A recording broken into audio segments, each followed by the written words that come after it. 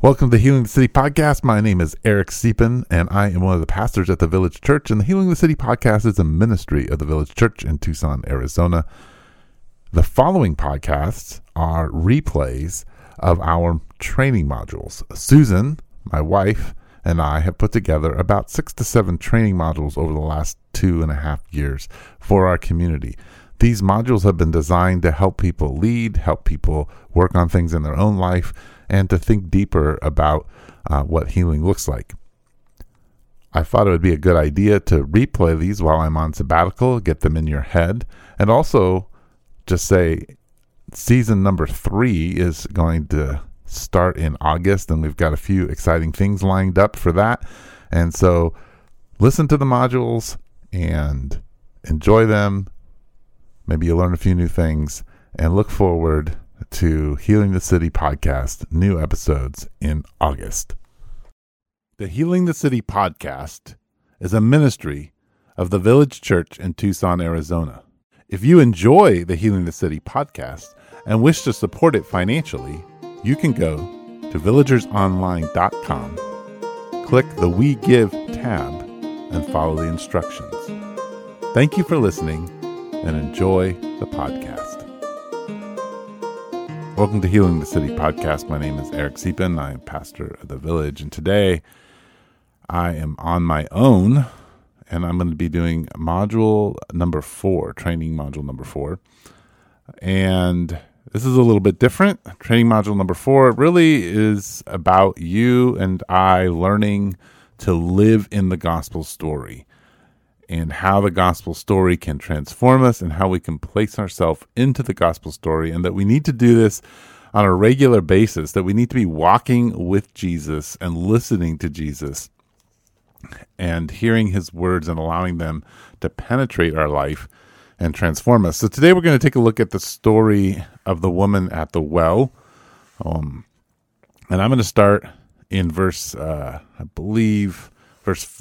And the narrative is Jesus has left with his disciples from Judea and Galilee, and he's headed through Samaria. And verse 4 says this: Now he had to go through Samaria. So he came to a town in Samaria called Sychar, near the plot of ground Jacob had given to his son Joseph. Jacob's well was there, and Jesus, tired as he was from the journey, sat down by the well. It was about the 6th hour. Now, just a couple notes here that I want to make as we read this is, number 1, you note that Jesus is tired, and it says that he arrived by the 6th hour. Growing up in church, I've always been taught that the 6th hour was in the middle of the day. I think if you look at Roman time, and if that's what John is going by, this might mean that it was in the evening, and he'd been journeying all day. Either way, it's hot, and either way, he's tired. And I think that's the other thing that you need to take note of, is that Jesus is tired, and he's going to engage with someone even though he is tired. And I think one of the things that we tend to do, we just read over this little thing and say, oh, Jesus was tired. But for many of us, we take our experience with our parents or important adults in our life when we were kids, and we overlay that on Jesus, and we overlay that on God. And so if our parents in any way kind of neglected us, or in any way seemed like they weren't interested, it's very easy for us to think that God is distant, that Jesus is not engaged with us. And I think this story and this interaction between Jesus and the Samaritan woman indicates to us that even in his humanness, even Jesus, tired, walking all day, is willing to enter the story of the people around him. So finishing up in verse 7 here, it says, When a Samaritan woman came to draw water, Jesus said to her, Will you give me a drink? His disciples had gone into town to buy food. Now, I love this question. In the NASB, it just says, give me a drink. But the NIV translates it, will you give me a drink? What I like here is that Jesus asks for help from the Samaritan woman. And I think that's important because in this particular story, and I think in most stories, Jesus is trying to address our thirst and where we place the things that we deeply long for, how they drive us and move us. And water is the thing that keeps you and I alive. We need to have water. And it's interesting to me that Jesus invites her to be part of his story by having need, by saying, hey, I need some water. Will you give me some water? And so I think as we think about our own stories, if you could put yourself there, and we'll talk about the situation where the Samaritan woman is in a moment, but if you could just put yourself in her shoes, you're there to draw water, and there's this counterintuitive experience that the woman has in Jesus inviting her to give him water. And she seems to be a little bit resistant. In verse 9 it says, the Samaritan woman said to him, you are a Jew, and I am a Samaritan woman. How can you ask me for a drink? For Jews do not associate with Samaritans. Now, one thing is, she could have also said, and Jewish men, but she picked up he was a Jewish man by the way he dressed, most likely. Jewish men don't talk to women. So not only are you violating that Samaritans and Jews don't interact, you're violating that Jewish men do not interact with women, and not in particular foreign women. Right? This is in all different levels inappropriate and outside of the cultural norm.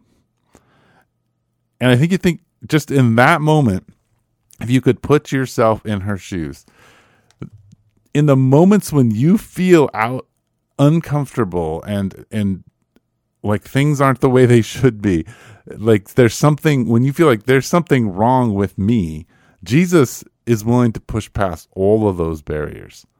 And he's willing to push past most of the barriers that separate us from one another. He doesn't care about them.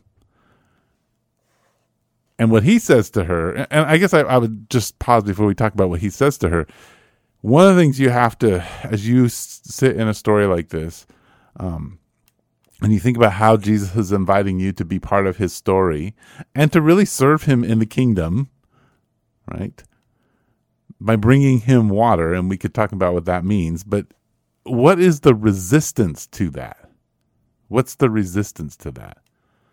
Right? How do you resist being part of Jesus' story? Because she's a little resistant to it. She's like, wait, why are you even having this conversation with me? Verse 10, Jesus answers her, and he says, if you knew the gift of God, and that gift of God is a free gift, something that you don't have to pay for. It's literally in the language there. And who it is that asks you for a drink, you would have asked him, and he would have given you living water. Right? So all of a sudden you see this contrast between water that keeps you alive in the moment and a water that seems to keep you alive in a different way.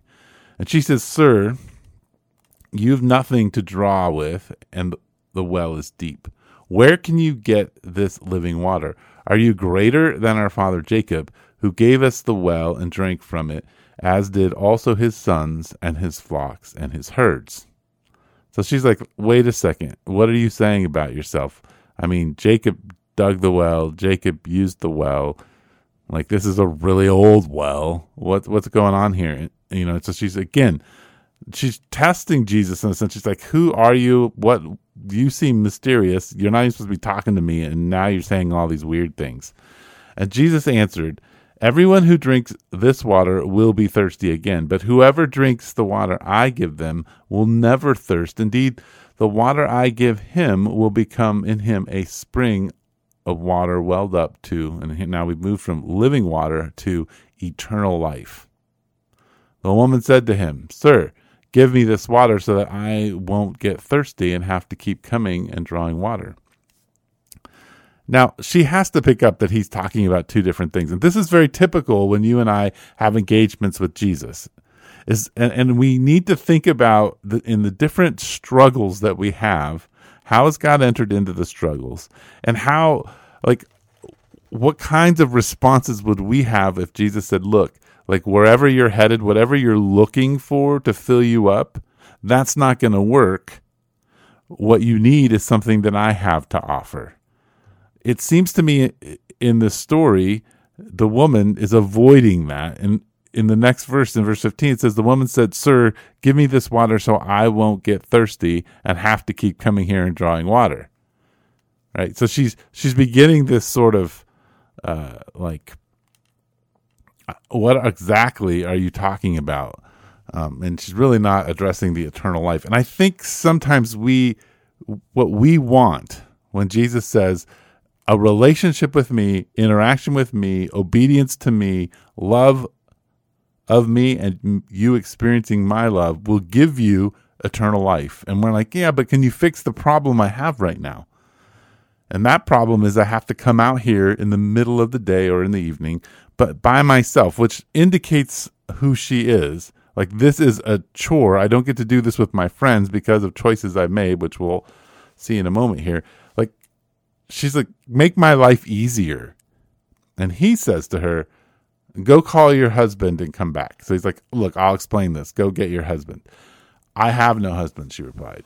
And Jesus said to her, you are right when you say you have no husband. The fact is, you have had 5 husbands, and the man you now have is not your husband. What you have just said is quite true. Sir, now there's this little transition here. Sir, the woman said, I can see that you are a prophet. Of course, he just told her about her life. Our fathers worshipped on the mountain, but you Jews claim that the place where we must worship is in Jerusalem. Now, I want you to catch what's happening here. He says living water, and she says, how do I get this water so I don't have to come here? Totally doesn't want to address that Jesus can satisfy something deep in her. So he says, go get your husband, and reveals stuff that there's no way he could possibly know. She says, oh, wow, you're a prophet. You've told me everything. So let's have a theological conversation. Again, I would argue avoiding what Jesus is truly offering. As we deal with things in our life, the question I think we have to ask is, how is Jesus inviting me into his world and into his story? And how is he inviting me out of these destructive ways of trying to fill up the thirst that I have? You know, how is he calling me away, as Jeremiah 2 talks about, the broken cisterns that I live in? And we can listen to the woman at the well in her interaction and pick up in our own self the resistance we have to allowing Jesus to be the one who fulfills our thirst. And she does it in such an interesting way. She continues to just slightly change the topic. And Jesus is very happy to continue the conversation with her and get her to where she needs to be. So she says, so he answers her about this theological question. He says, believe me, woman, a time is coming when you will worship the Father, neither on the mountain nor in Jerusalem. You Samaritans worship what you do not know. We worship what we do know. For salvation is from the Jews. Yet a time is coming, and now has come, when the true worshipers will worship the Father in spirit and in truth. For they are the kind of worshipers the Father seeks. God is spirit, and his worshipers must worship the Spirit, worship in spirit and in truth. The woman said, I know that the Messiah, called Christ, is coming. When he comes, he will explain everything to us. And then here comes the big reveal. Jesus declared, I who speak to you am he. So I love this because as I think about this story, there are so many places in my life where Jesus has slowly walked me to the place where he reveals himself. And as we wrestle with different issues, the temptation to look at pornography, the temptation to control our spouse, the temptation to be disconnected from our kids because of the energy it requires to engage and be present. The more we look at different addictive behaviors, Viktor Frankl, a famous psychologist who lived through the concentration camps in Germany, says that between stimulus and response is choice. And I would argue to you that what Jesus is usually trying to address in us is the moment between stimulus and response. Our wife or our husband or our kids, they do something to us. They say something, they frown, they act in a way that's embarrassing. There's a stimulus and we have a response, but there's a moment between that where Jesus is saying, give me a drink. Where Jesus is saying, serve me by serving the people around you. And don't look to fill up whatever emptiness you have here through some kind of addictive thing, or out of anger, or out of contempt, or to step back and to shut down and to not be present in the situation. He's looking to have us step in and ask him to give us living water and respond to people around us after we have experienced that living water, of allowing him to fill us up and to serve and to care and to love the people around us.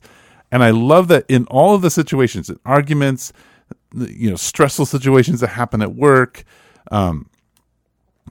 things that happen with your kids, your dogs, your home, the roof is leaking. Like, there's event after event after event in our life where we are faced with this moment between stimulus and response, where we have an opportunity to cling to the living water and to look for Jesus to reveal himself like he revealed himself to this woman at the well.